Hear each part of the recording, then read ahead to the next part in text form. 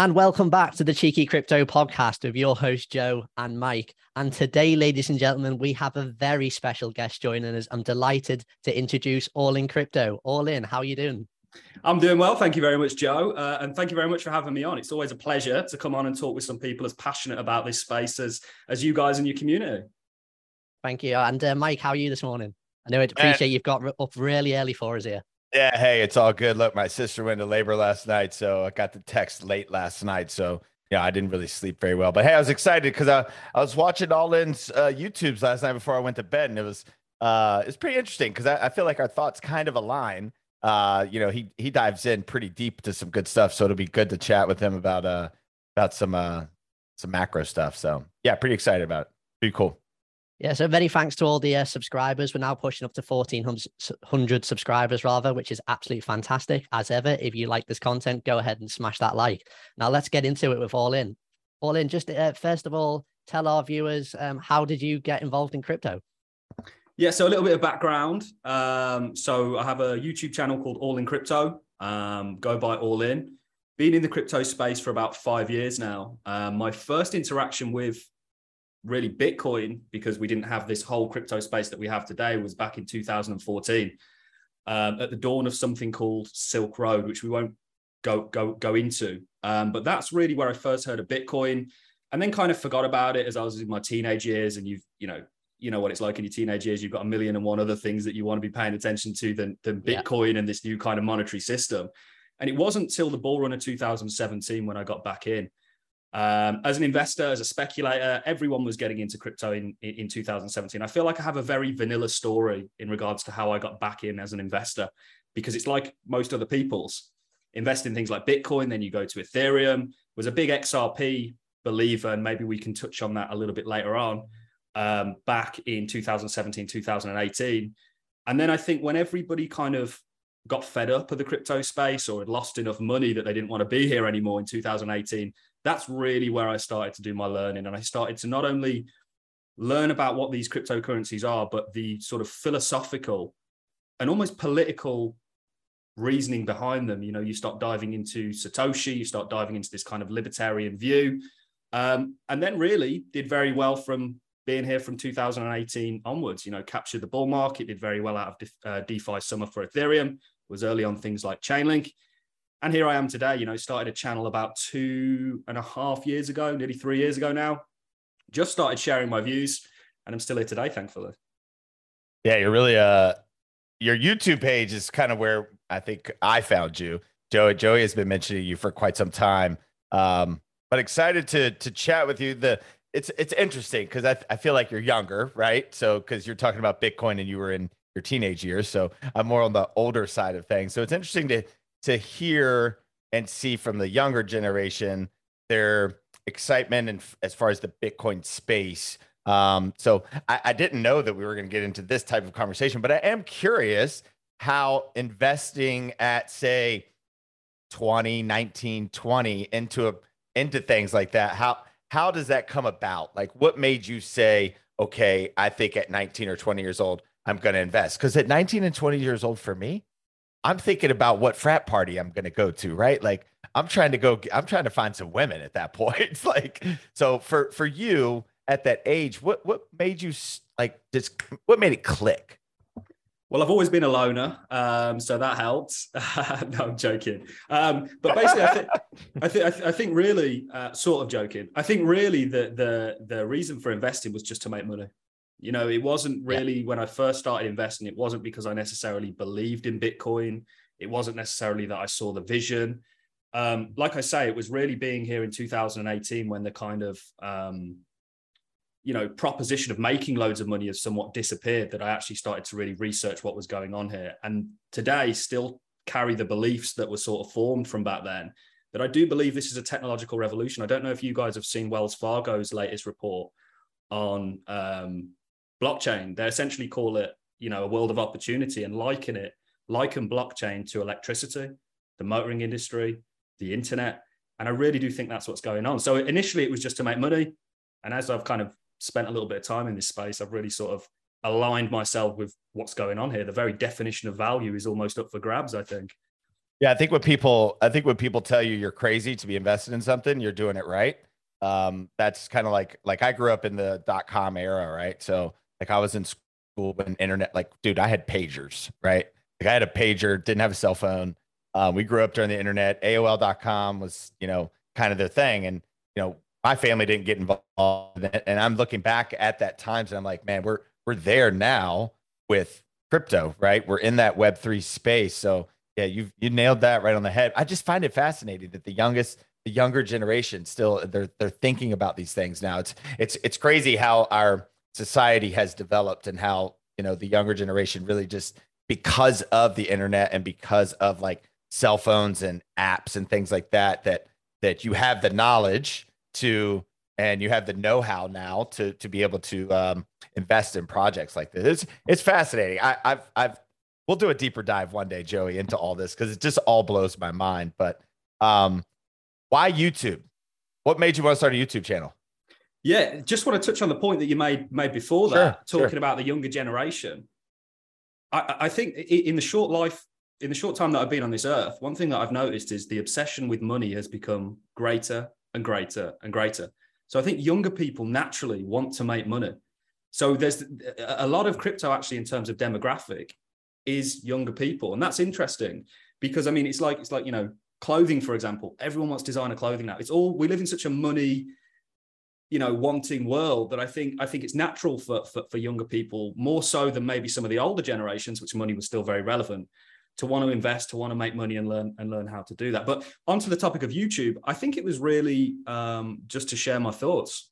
One of the first videos I ever made talking about, you mentioned the .com boom was a video still up there. I think it got like 60 views as, that's kind of how YouTube starts out. Yeah. And it was called Bitcoin is Following Amazon. And this was when Bitcoin was at 7K. Go right back to the start of my channel, you'll find it. And I was showing that they had very similar trajectories. You had your kind of .com boom and bust, which was like 2017 to 2018. And then the charts, you could literally overlay them and they looked perfect.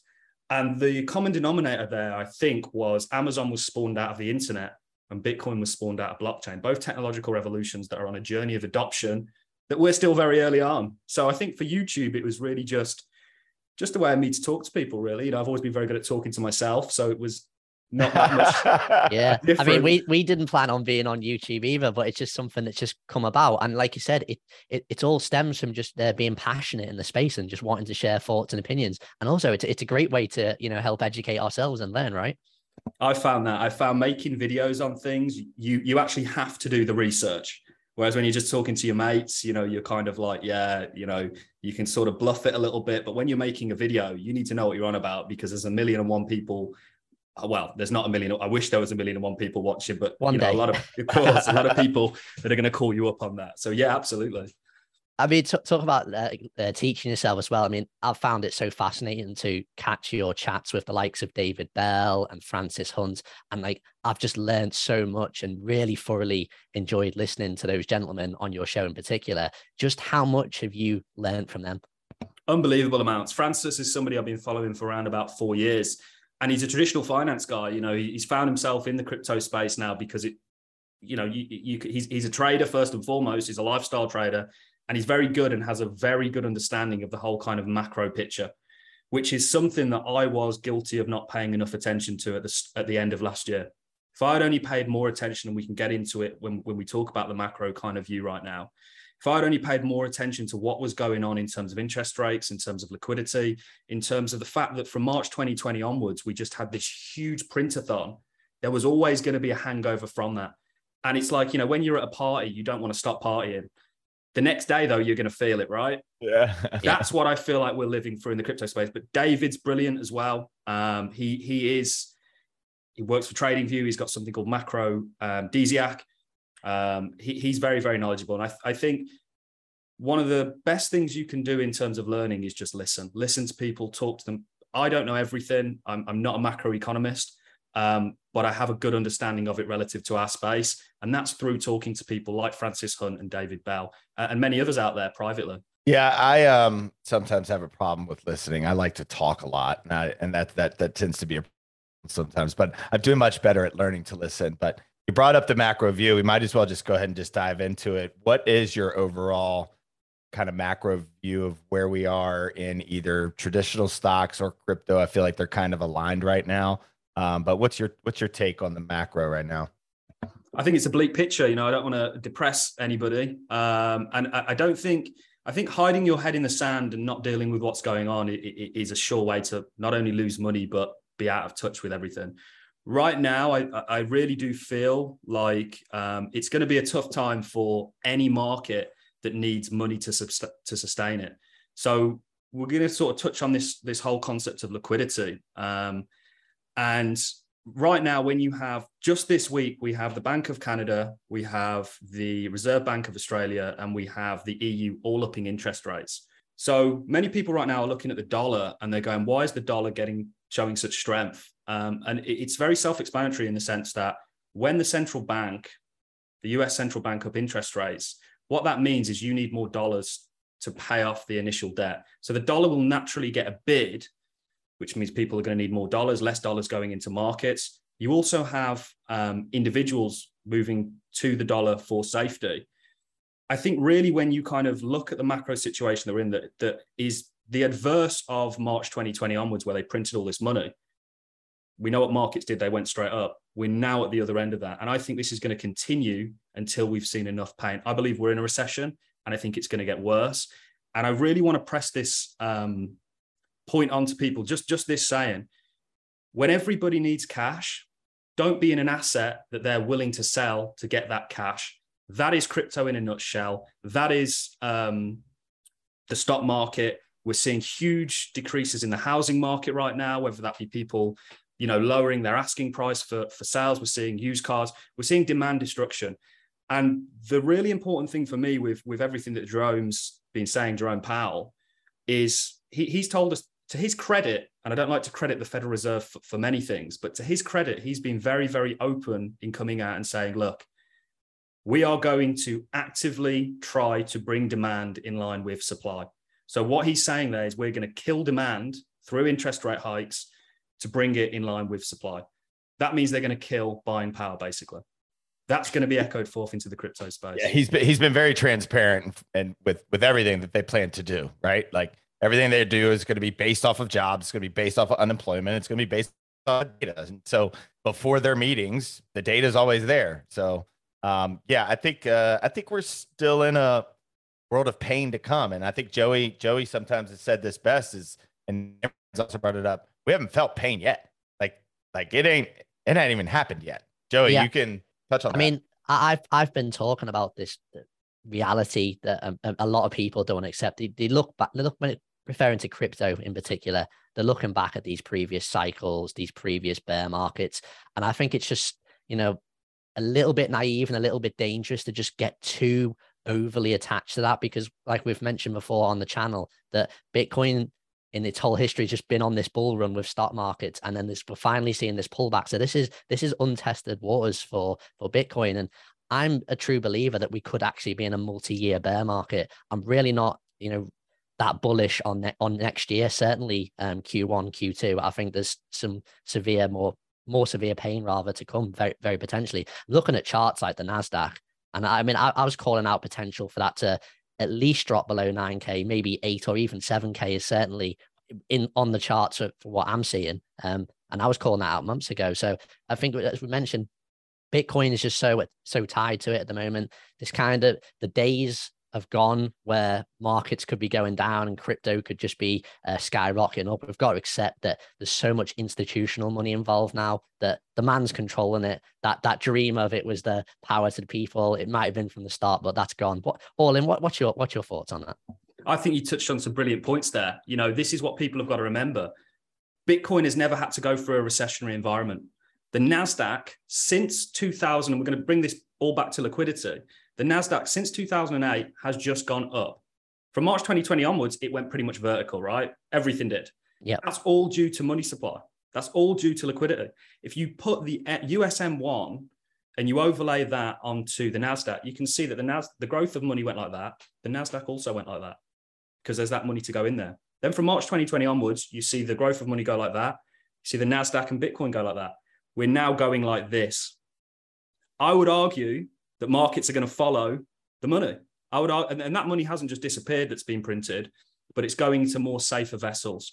And you're absolutely right. This is why we've seen so many of these sort of historical metrics to call bottoms being validated, because the time period is just simply different. Bitcoin has largely just been moving off of a 4-year cycle theory that is centered around the halving.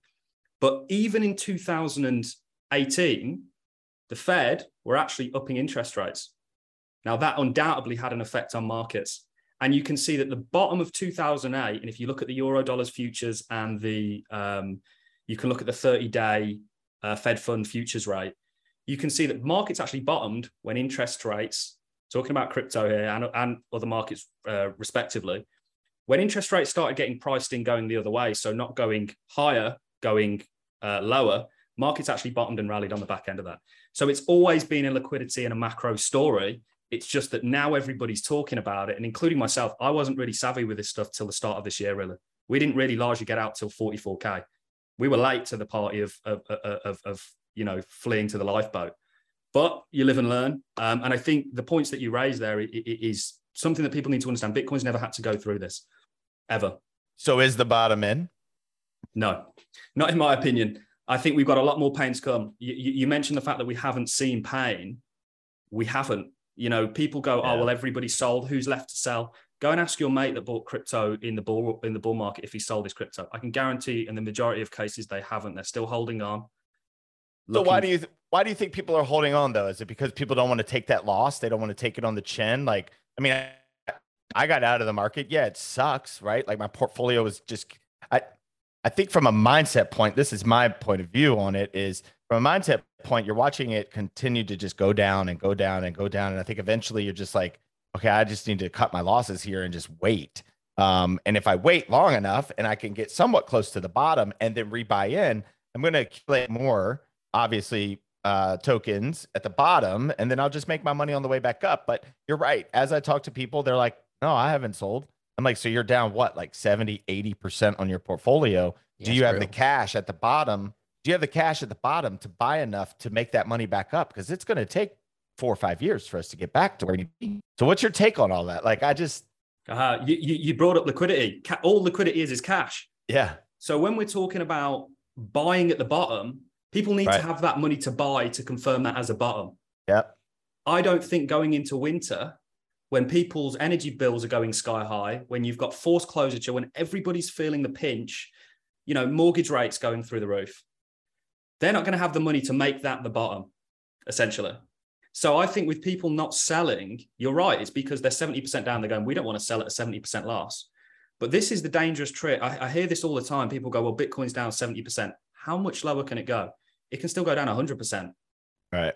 You know what? I think all in, I don't mean to cut you off, but I think so a lot of these big channels have tried to train retail investors' mindsets to never sell, right? That, like, if you look at, I don't want to bring anybody up. I'm not going to bring anybody up. Yeah, let's not do that. No, I'm not going to bring anybody up, but I'm just in general, there's 2 or 3 big channels that tell you not to sell because, I mean, realize loss at that point. But if you flip it, like for instance, I was listening to Chris and Nick from Cheeky Crypto, and they said, look, if we sell here, if you sell, say you sell at 48K and you just take that cash, you buy back, even if you bought back at 20K, the amount that you're going to accumulate is double, sometimes triple what you would have. And then when the market does decide to turn around, you have more at the bottom. I don't know about you guys, but the money that I put in at, say, 50K, I don't have that exact same of money now to buy at 20 cash reserves like you've been talking about. I don't have that kind of money. You guys might, but I don't.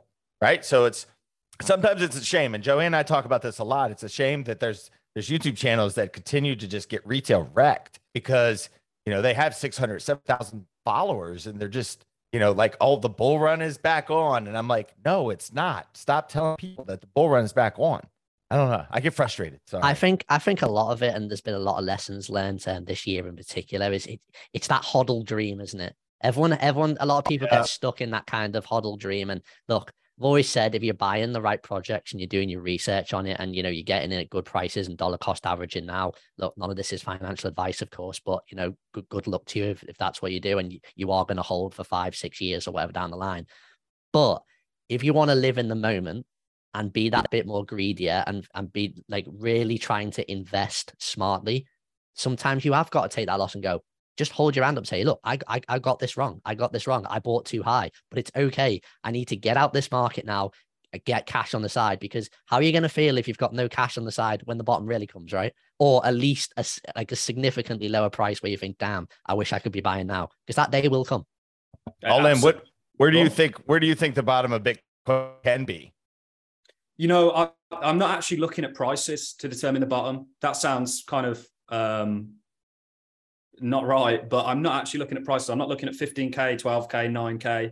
I'm looking really for the environment to suggest it. I'm looking technically at some sort of structure that may precede a bottom, but there's no one bottoming indicator that I think is going to be right. I think it's going to be a collective of things.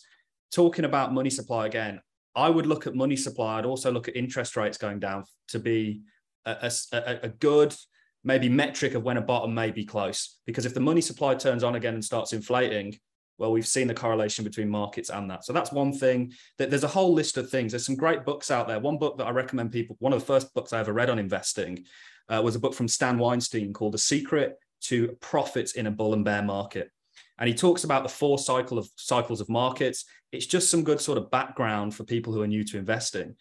And the point that Joe made and you've made in terms of why aren't people selling? It's because people aren't active investors. They're passive investors. DCAing has kind of worked up until recently, but I think it's different moving forwards. But I really don't know where the Bitcoin bottom is going to be, but there's going to be a series of events that lead me to believe that the bottom may be in, or we may be close to it. And a point on when to invest, and I talk to people about this, it's a very common question I get asked is where is the bottom? But a point that I think is important to bring up is when you think the bottom's in, don't go all in. Don't put 100% of your net worth back in there. Put a little bit. Maybe it is the bottom, then you can put a bit more in, but maybe it isn't, and you see that downside. Be cautious getting back into a market on such sort of volatile ground that we're on.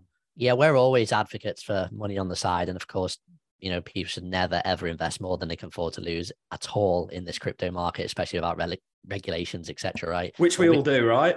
Yeah, but we're all guilty of it now and again. We all do overstretch now and again. But let's talk about some crypto projects in particular that you're bullish on. Obviously, following your channel, we know bullish on Cardano's ADA, Polkadot, Atom. Let's just start on ADA, for instance, if you don't mind, all in. So we've got previous hard forks with, you know, Cardano. They've come in a bull run and led to some, you know, significant price appreciation. Obviously, this time it's going to be a little bit different with the Vassal hard fork approaching, because we are, as we've mentioned, you know, deep in this bear market. And it's our belief that, you know, ADA's got a significantly lower price to come. Is that your read and expectation too, that it will go down with the market a bit further? And then, you know, how do you see the project looking in the future? We're really excited about Jed. Obviously, we've got no dates on Jed in the future, but there's just so much building on Cardano, so much potential, right? Yeah, we'll touch on layer 0, which is really what you're talking about with Polkadot and Cosmos. But to tackle Cardano, I've been bullish on Cardano for a long time. Was a very early investor in it, really through no reason other than it was on crypto's market cap to begin with. I've been around before staking was even a thing on ADA. I think there's a number of things that make me bullish on Cardano. And I think one area where I think ADA is really going to do well is in the developing world. Continents like Africa, where there's more almost of a need for DeFi than we have in, you know, the UK or the US or wherever it may be. So that makes me pretty bullish on that sort of adoption. There's lots of wealth that's been untapped into, and kind of one of the theses of blockchain is to onboard the next sort of, you know, boatload of users. And I think Cardano are going to do that very well. They've done things in a different way. I love this kind of being in the crypto. I've not been here forever, but I've been here for long enough to sort of watch the evolution of blockchain. You have your first generation, which is Bitcoin, your second generation, which is Ethereum. Ethereum came about because basically they looked at Bitcoin and said, let's take this underlying concept of a blockchain and add smart contract capability. And now you have the likes of ADA and obviously Cosmos and Atom, which we can talk about, or Cosmos and Polkadot, which we can talk about in a second. But Cardano essentially looked at Ethereum and said, let's do this right. I'm a fan of Charles Hoskinson. I think he has a pure vision for blockchain. And I think when you're talking about Charles, Vitalik, and Gavin Wood, founder of Polkadot, these guys have been involved in blockchain before it was even cool, right? So they have a passion for this. They have ideologies that align with it. And I like to follow projects that's another thing that really attracted me to ADA. It's also got one of the biggest communities out there. I'm sure you guys have both seen the community on Twitter be represented. It's crazy. Yeah, absolutely. It's second to none, really, isn't it? Literally second to none. Maybe the Bitcoin community. I mean, you've got the size of the mighty Shiv army, but that's a different type of community, right? Yeah, I'm not sure about them. But no, and what you mentioned about Jed, they are so early on their blockchain journey that makes me bullish. We haven't really seen the demand for ADA until what they're trying to achieve has kind of come to fruition. And that makes me bullish on the long-term prospects. Developing world is what they're going after. They're going after this kind of DeFi, smart contracts, platform that's done right, also with interoperability.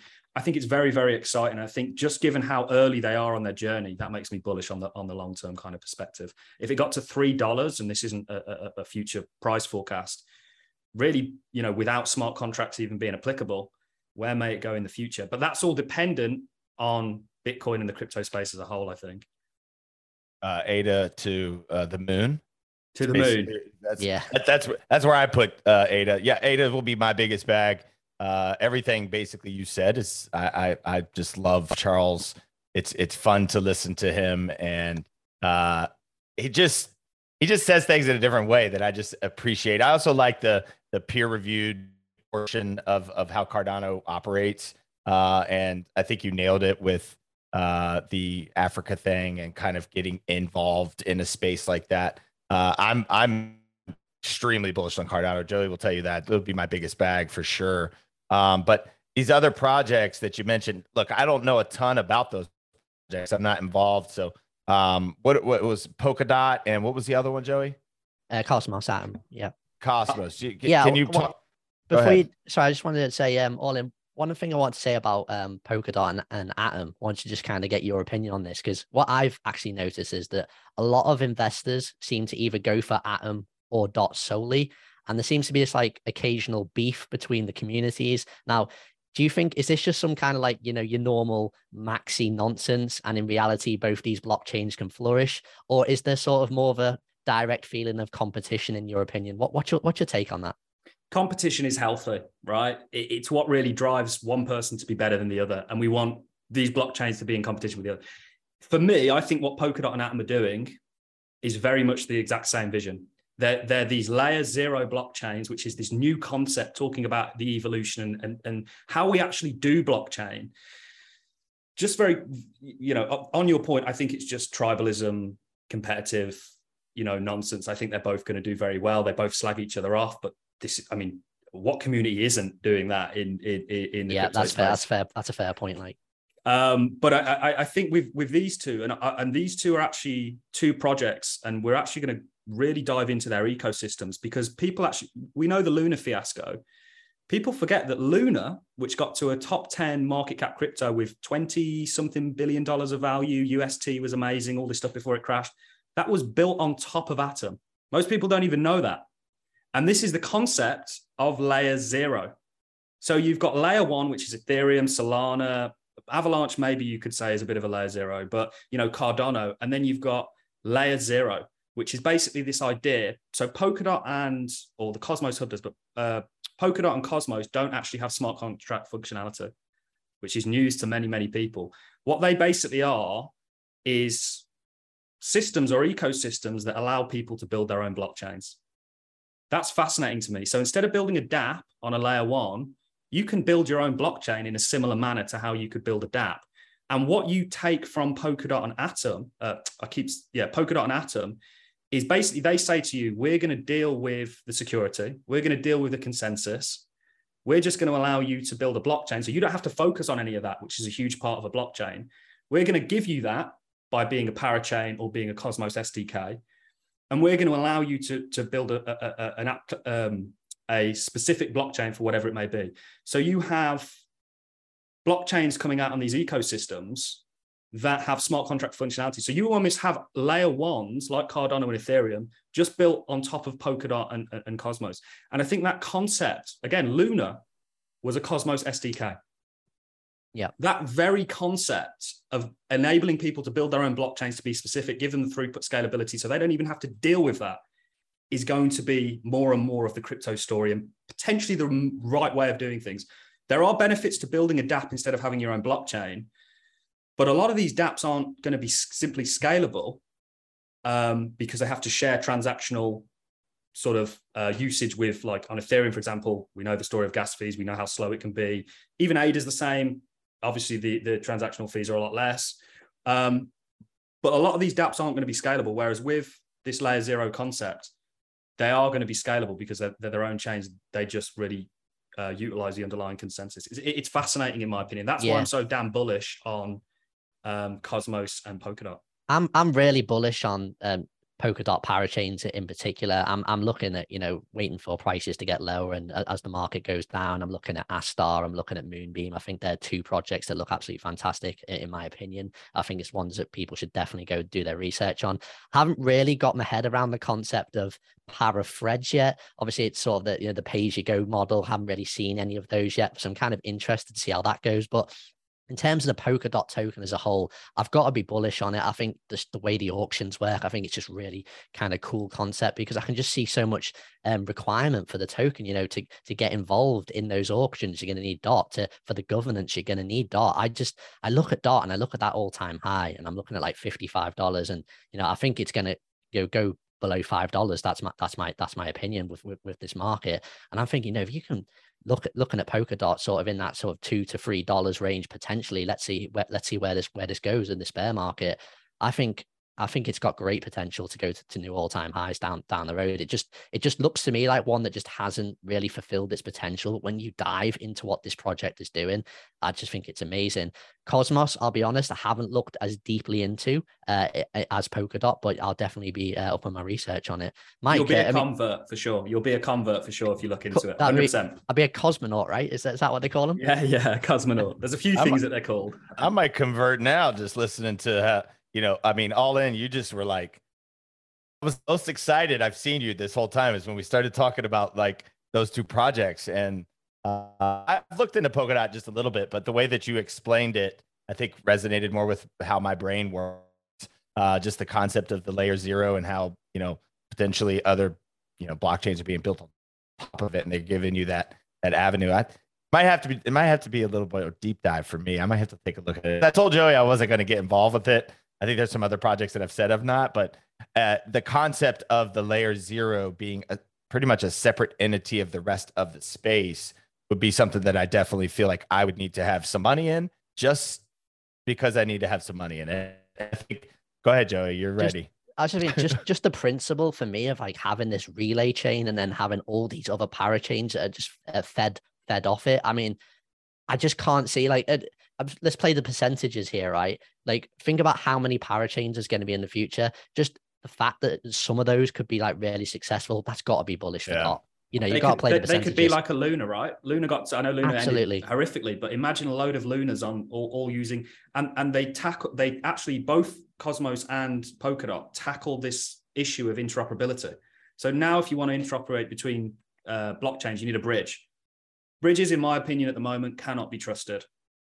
They are just getting hacked after hacked after hacked after hacked. Yeah. Whereas with Cosmos and Polkadot, if you build your own blockchain, so it's its own blockchain for all intensive purposes, because of the actual consensus mechanism, how it works as an sort of operable messaging service there, they can all connect with one another and interact and swap with one another. So I'm with you there, Joe. I think it's absolutely brilliant. Yeah, I think sorry, go on, Mike. Go on. No, I was just going to say, I just pulled up CoinMarketCap because I was curious as to where is Polkadot sat, and it's top 10 right now, and that's before it. I might have to do a little more digging. Thank you for for all of that. in terms of Cosmos's Atom, I got to confess that in our Axio and traders here at Cheeky, we are actually short on Atom at the moment, but that's just solely from a structure perspective, but definitely not funding the project. Just think the wider market is going down. I thought it was interesting that you mentioned their bridges and how they can't be trusted as well. I'm totally aligned to that. I think interoperability and multi-chain is absolutely the future, but where we go with these bridges. I thought you had a great interview. Was it with Damon? Was it from Charlie Free? Yes. About the Nomad bridge hack. Because Mike, you were caught up in that one personally, right? You don't know what's going on with your ERC20 tokens yet with Charlie Free, is that right? Just sitting here waiting for them to adjust it and fix it. But yeah, I'm invested in Charlie 3. Yep. It depends when. So if you obviously were a holder before the bridge hack, they are going to take some sort of a screenshot and then reimburse you on the Cardano side of things. But there was lots of casualties caught out in that because people obviously saw the price drop and they thought, whoa, what an opportunity. We're going to buy. But what they didn't realize was they're not going to honor those tokens because it would inflate the overall supply. So it's a real shame. I have a lot of people that were caught up in that as well. But they will honor if you bought prior it's just going to be a case of, I've not touched in with Damon for a little bit, but I know that they are going to honor the other side of things and give you the Cardano equivalent asset, basically. Yeah, I think I had spoken in briefly about the whole situation. But yeah, I mean, the morning that was going on, I was like, oh man, look at this price of, and then I like went on and I saw, thank God, on Twitter, something someone posted about a hack, and I read the article and it was like Charlie 3's involved, and I was like, okay, don't buy anything. Because I was sitting there like, oh man, what a great opportunity. Let me get into this. Let me buy some more.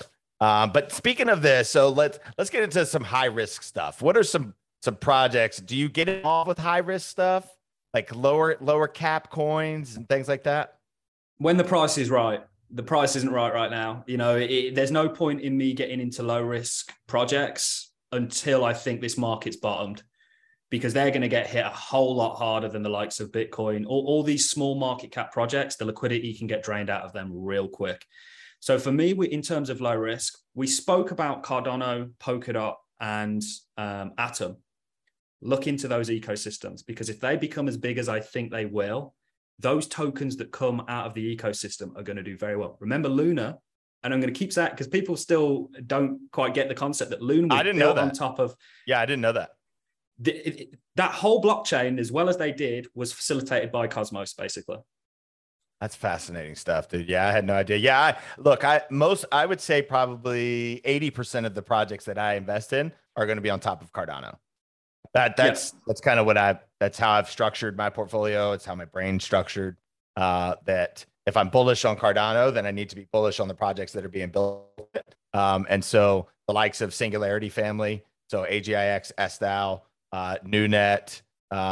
There are some other projects that I'm looking to get involved with, but I do like the high risk stuff because, higher risk, better reward in my eyes. Yeah. So I'm trying to flip my money into big money, right? Like, so you got to buy the micro caps in order for them to explode, right? Chris and Nick talk about it all the time, getting into Polygon's Matic at 0.5 cent. Like, look where that went, right? Same thing with like getting into Cardano at like 11 cent. Like, it's insane. So, yeah, Joey is Joey, I'll give him a little hurrah here. Joey loves looking at a lot of projects, right? So Joey's involved with a lot of projects, which is why when we start talking about projects, you see Joey kind of take over because Joey knows a lot more in-depth stuff. But Joey, what are some other ones that you're looking at? And then All In, give me something, man. Couple little projects that maybe you're looking into. Actually, let's start with All In real quick. Give me a couple little projects that you're looking into. Any gems? So again, I'm going to absolutely say that I'm not buying any gems at the moment until the bottom's in. But talking about the ecosystems that I've just mentioned, Moonbeam, you mentioned it as well. You mentioned another one, which I think people should pay attention to, but they're going to have to go and rewatch this or rewind it to get that from Joe. And then you've got things on Cosmos. So there's things like Evmos and Juno.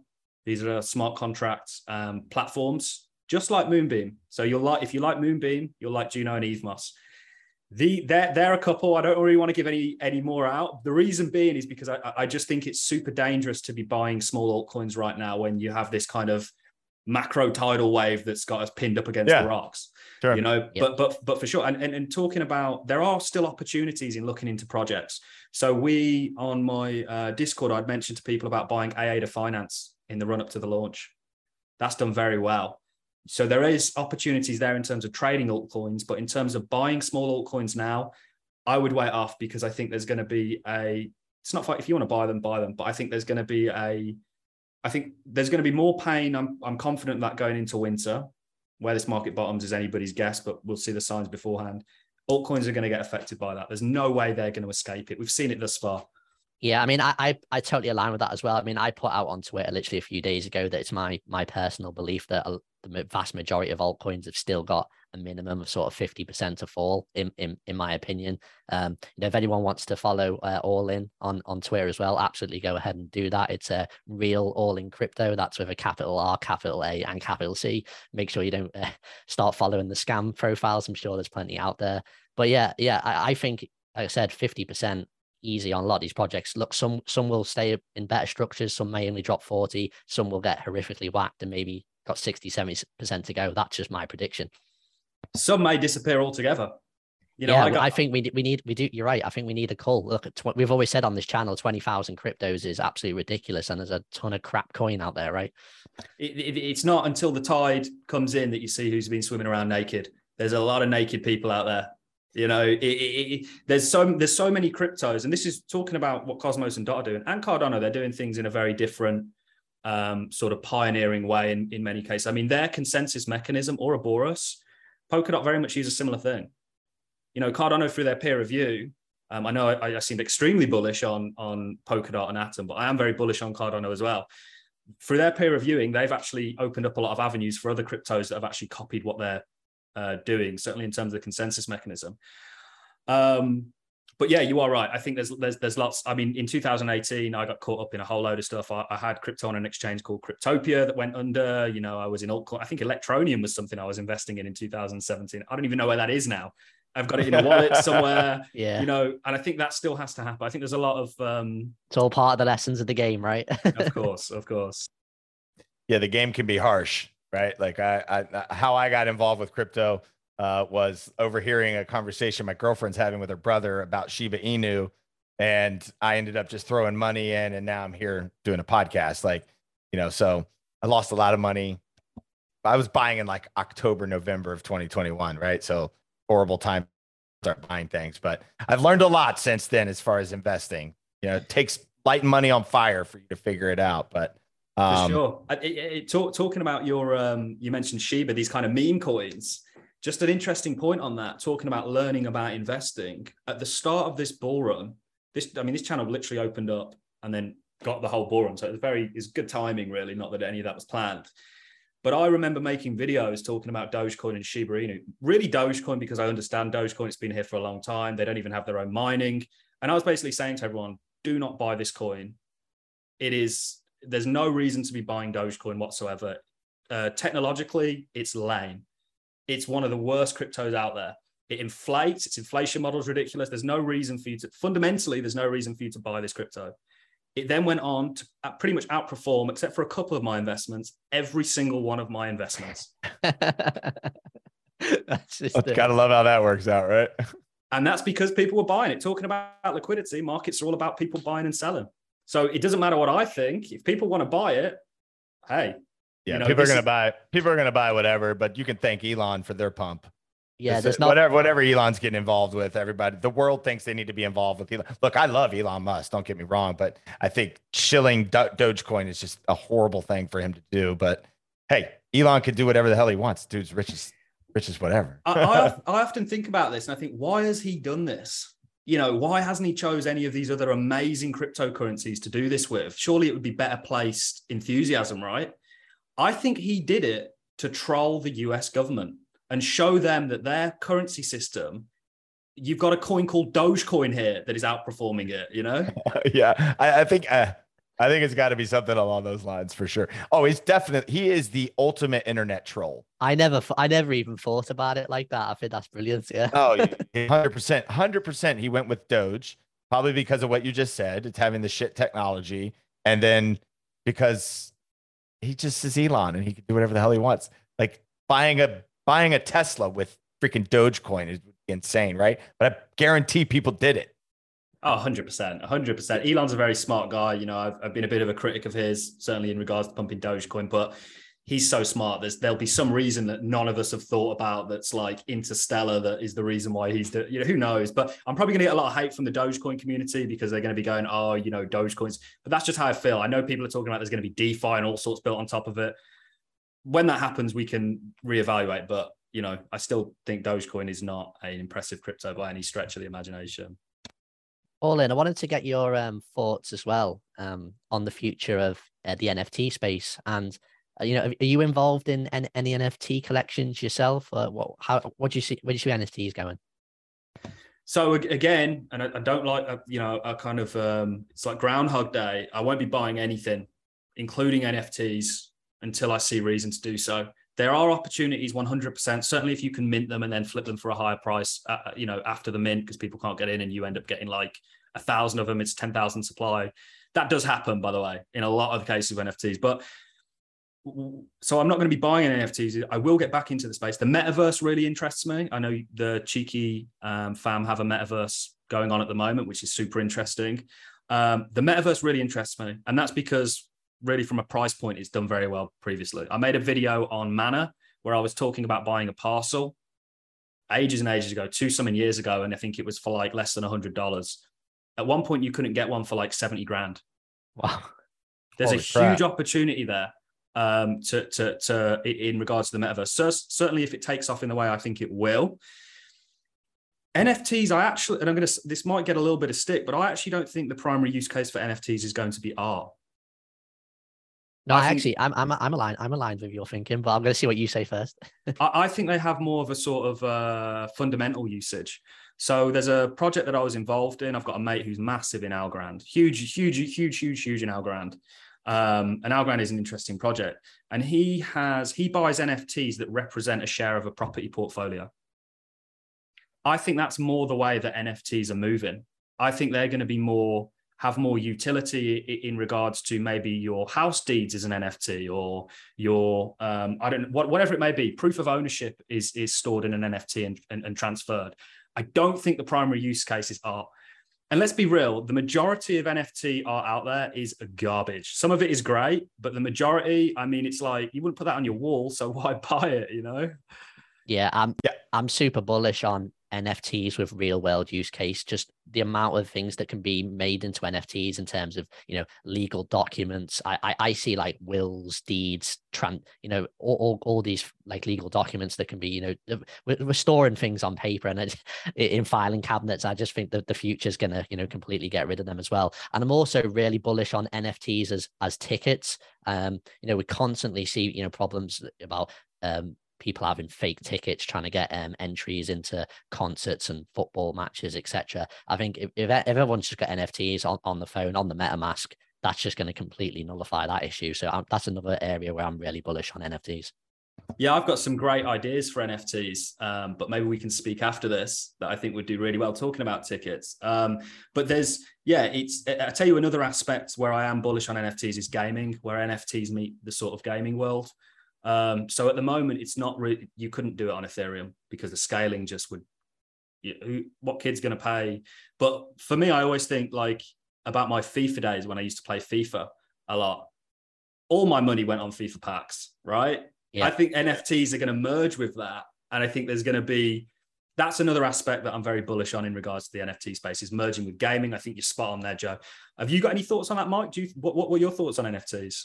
So I just started getting into the NFT space, but it was interesting what you brought up about the real estate play with NFTs. And I think that is a very good use case for NFTs. And Joey said the same thing, just being able to use it for, tickets or even buying deeds, buying real estate. I think it's a great use case. Like, I would much rather hold an NFT that says I own a property than try to find 4,000 pieces of paper that says XYZ on it. So yeah, I've just started learning a little bit more and more about NFTs. Never wanted to get involved in the beginning. I always just was like, I'm not buying a JPEG. I don't want to buy one. I don't need it. What the hell am I going to spend it on? But whatever. But now that I've started to learn a little bit more about it and start to understand it a little bit more, I'm not the research guy. I'll be honest with you all. And I am not a guy that's good at research, right? Like I'm a really good listener and I listen to things that like Joey talks about or Chris talks about. And then I go and kind of just get involved with it because I trust these guys, right? But we've talked more and more lately about NFTs and about NFTs with the real estate space. I think it's going to be a big play down the road. But what I wanted to ask you, because you brought up the metaverse, because Joey and I actually talked about gaming and metaverse the other day. Is there any other projects outside of Mana that as far as the metaverse do you just like metaverse as a whole, or is there certain projects that you're bullish on? I like a lot of the Cardano metaverse plays. Pavia, shout out to Pavia, shout out to Capricorn. I like a lot of these projects. I think in the long term, there's a place for them. Again, for me, really, if I'm not putting my money into crypto, there's no damn way I'm putting them into NFTs right now. And we've seen that with if you look at NFT sales, OpenSea volume, it's just dropped off the face of the cliff. It was down 99% the other day, right? From the, I couldn't believe that when I read that. It was insane. And that represents the overall environment that we're in. Yeah. Because, and this is the thing with meme coins, with even NFTs, when everything is booming and there's a huge bull run, everyone's going to be buying everything and making money. The opposite is true in the environment that we're in. I think it gets worse going into winter. I think if you have to choose between paying your energy bill or selling some of your crypto that you've got on Coinbase or whatever it is, it should be a no-brainer. I dare to say there's some people that will fight against that. What, as far as selling your crypto or paying your energy bill? Basically, I think some people may kind of really hold off and look to take out more debt and then get themselves in a bigger sort of mess. But, who knows? Each to their own. Well, it depends on where I got in at. Yeah. if I want to be cold or not. If I got in a good price, then I might just hold on to it. I don't know. For sure. Who else out there on Twitter or YouTube are you kind of aligned to, or are you kind of following, or do you just kind of stay in your lane? Obviously, I think a lot of us kind of look at the broad scale of YouTube and things like that. And I think Joey and I and Imran, we look for people that are kind of aligned to our thinking. And then that's who we want to talk with, like Adam Bergman, Crypto Boys, things like that. And, Joey has talked very highly of you for a very long time. And I think after I was watching some of your videos, our thoughts do align with where we think the market's going. You're not a moon boy, right? Like you're calling it how you see it. And that's how it should be though. Right. So is there anybody else that maybe you follow or maybe on Twitter or anything like that, you appreciate their points of views on things? Yeah, for sure. I have been a moon boy. I'm not anymore. I've converted away from that religion. Congratulations. But for sure, I mean, and I just want to say this before I go into who I follow on Twitter. There's few people more bullish on the crypto space than I am. I really do believe this is a technological revolution that is going to change the world. Just how we're communicating over the internet right now via a PC. These are both technological revolutions that have come before us. Blockchain is going to be integrated into our everyday life, just like the motoring industry. We all drive cars. We don't even think about the fact that that was a technological revolution. So I really am very bullish on the long-term perspective for crypto. I just think we're going through a painful period that we're not familiar with, and we're going to have to sort of hash that out and fight that out in the ring. But we do come out the other side of it, talking about buying at the bottom, or when we think the bottom is in. That is still going to be a once-in-a-lifetime opportunity, in my opinion. In regards to who I follow on Twitter, of course, I follow the Cheeky guys. I've got you on Twitter, Joe. And of course, for me, I really like macro people at the moment. So I'll follow people like Macro Alf. Lynn Alden is great. Obviously, you've got Francis at the Market Sniper, the Crypto Sniper. You've got David Bell. I try not to spend too much time on Twitter. Good man. For a number of reasons. As I actively trade the markets daily, it's very conflicting. So when you look at Twitter, right, everyone's got a position on, and what they tweet that day is going to represent that position. So you might be short, you come on and someone's long for the day, you've then got that conflict and you're second guessing yourself. So from a trading point of view, I try and stay the hell off Twitter and rely on my own sort of analysis. I think that's some really good advice there. Yeah. 100%. And it drives you insane because you'll then start hating somebody that you'll be short some serious money and somebody else will be long and you'll go, I hate that guy. You know, why is he doing this? And it's like, you don't even know this person. And that's what markets are really about, is taking money off one person and giving it to another. For the traders out there, you'll know it's not a fun time 50% of the time, you know? So, but in terms of people I follow, yeah, Lynn Alden, Macro Alf, you've got obviously Francis. He is really somebody I've taken a lot from. And then you've got people like David. There's loads of people out there, but I try and stay as much off Twitter, just like I try not to watch that many YouTube videos, even though I am a YouTuber, I guess now, as a rule. You fell into the YouTube space. It's kind of like Chris and Nick, kind of same thing. It's kind of like just fell into it. And now they're at what, 100 and almost 140K killing subs. it. Like, it's crazy. Absolutely killing it. Yeah, the cheeky boys are killing it now. I think the ones that have organically grown are the ones that I appreciate the most, because I feel like they're a little bit more real. They're a little bit more easier to align to and kind of have conversations with. Now, I did not know that you day trade, that you're day trading daily. Obviously I want to ask, how's that been going? Yeah, good. You know, people good out. The people on Twitter that you see that are killing every single trade, ignore those guys. Oh, 100%. I don't listen to any of those guys. The reality of trading is you're going to be wrong a lot of the time. That's the reality.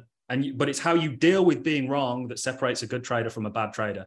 So it's been going good. We've caught some amazing shorts. Everyone was going, oh, how could you not have, bought spot and rode this sort of 100% up on Atom or whatever it is. We made 153% shorting Uniswap on this recent drop. We're now out of that. But trading is trading, day trading is trading. You're going to get a lot of things wrong. You're going to get a lot of things right. Being profitable is really all that matters. We're profitable collectively. At the moment, we are maybe looking for a bit more upside for Bitcoin before we get that continuation to the downside. But we're not taking longs. I've avoided taking longs in this market. We're predominantly short continuously, even on my day trading thesis, just because I don't want to get caught out, very easily happening. The markets at the moment, you've been trading and day trading these markets for the past 7-8 days. You're not having a good time. I can tell you that now. And you mentioned you were short Atom, Joe. I've lost a lot of money shorting Atom recently, but I will make it all back. A lot of trading is trial and error, being wrong, all of a sudden very right, and kind of making up for the mistakes you made previously. So yeah, trading sucks at times, but it can be the best feeling in the world. When you get a trade right, there's no other feeling like it. See, the problem I would have with trading is I love adrenaline off of things like that. So say I short something and I make a F ton of money, right? Well, then I'll probably become obsessed, and that would be a problem. So that's why I stay away from day trading, because Joey will tell you I'm a very impulsive person when it comes to buying crypto or whatever. I'm a poker player by nature. I love poker. I've always loved gambling. So to me, at the beginning of this was a gamble for me, right? But as you learn more and more, like you just said, the space is just, we're in a unique time in the crypto space. But as far as day trading, Joey's like, Mike, you ever going to day trade? I'm like, dude, I don't have time. I can't. I need to be able to sit there and kind of like pay attention to it. But yeah, congrats to you, man. Just keep on making that money. Print that bread. It's not what you think trading. It's a nightmare. No, it sounds miserable. it can be very, very miserable. It's almost like one of the best self-help sort of getting to know yourself journeys you'll ever embark on as a human being, because you really get to know yourself as a trader. You get to know your emotions. And you know how we see this kind of image of traders like Wolf of Wall Street? They were brokers. You try trading coming in off a 2-week bender. No. You're going to get everything wrong. You need to not happening as a trader. Yeah, absolutely. It's like in our trader tier, I'm always speaking to the community, and I'm always just saying that one of the number one things I promote is you want to be successful at this, you've got to be emotionless. Like no one can ever be 100% emotionless. A win's a win. You get a buzz. Lose, not so good. You're down a little bit, but as close as you can get to emotionless as possible, I truly believe that that's what makes you more successful in the long run. So many times I see like people reactive to one candles. Oh, Joe, we've got this take profit set. Should we pull it now? I said, no. just stick to the idea. The idea was sound in the first place. Doing all these red and greens flashing all over the place is to psych you out and to mess you up. That's as I could do a podcast on it for about 5 hours talking about the psychology of trading, because I just find it such a fascinating thing. But well, I think we'll leave it on that. But yeah, all in, it's been absolutely fantastic to have you on the podcast. We really do appreciate it. Now, any of our regular viewers listening in, definitely go and check out All In's channel on YouTube and give them a subscribe. I think you're going to absolutely love the content. It's absolutely alpha. All In, have you got anything before we wrap this show up? You've got anything you want to add? No, not really. Just thank you very much. You know, it's a pleasure to both meet you, Mike, and meet you, Joe. I'm sure we'll do this again sometime. You know, it's been a blast. I always love talking to people that are as enthusiastic as I am. And just you know, stay safe out there, guys. At the end of the day, I do see pain coming down the road, but always remember, go and read the Wells Fargo article. Wells Fargo, third largest bank in America. Not that we can trust the bankers, but what they say about crypto and the direction of where it's going is very much aligned with my thoughts. You know, we're seeing all these big institutions get involved in the crypto space. It has a future, but for now, be patient, ride out whatever's coming, and set yourself up for the future. So thanks a lot for having me on, guys. It's an absolute pleasure. Yeah, it's been awesome having you on, man. I would love to do this again and continue to, you know, kind of go back and forth. We've had Adam Bergman on multiple times. It's just great to have a chat with people that are like-minded like us, right? We all kind of see the same view, and I guess we're all aligned to what Wells Fargo is saying. Crypto, I feel like crypto is the future. So I appreciate you coming on All In. It's been great to meet you. Keep killing it in the YouTube game. Yeah, thank you all, ladies and gentlemen, for listening. Like I said, go and subscribe to All In's channel. Thank you all to our new subscribers. We're pumping up to nearly 1,400 now in just over 60 days, which is absolutely fantastic. And if you have thoroughly enjoyed this content, you know what to do. Go ahead and smash that like. We'll catch you all in the next one.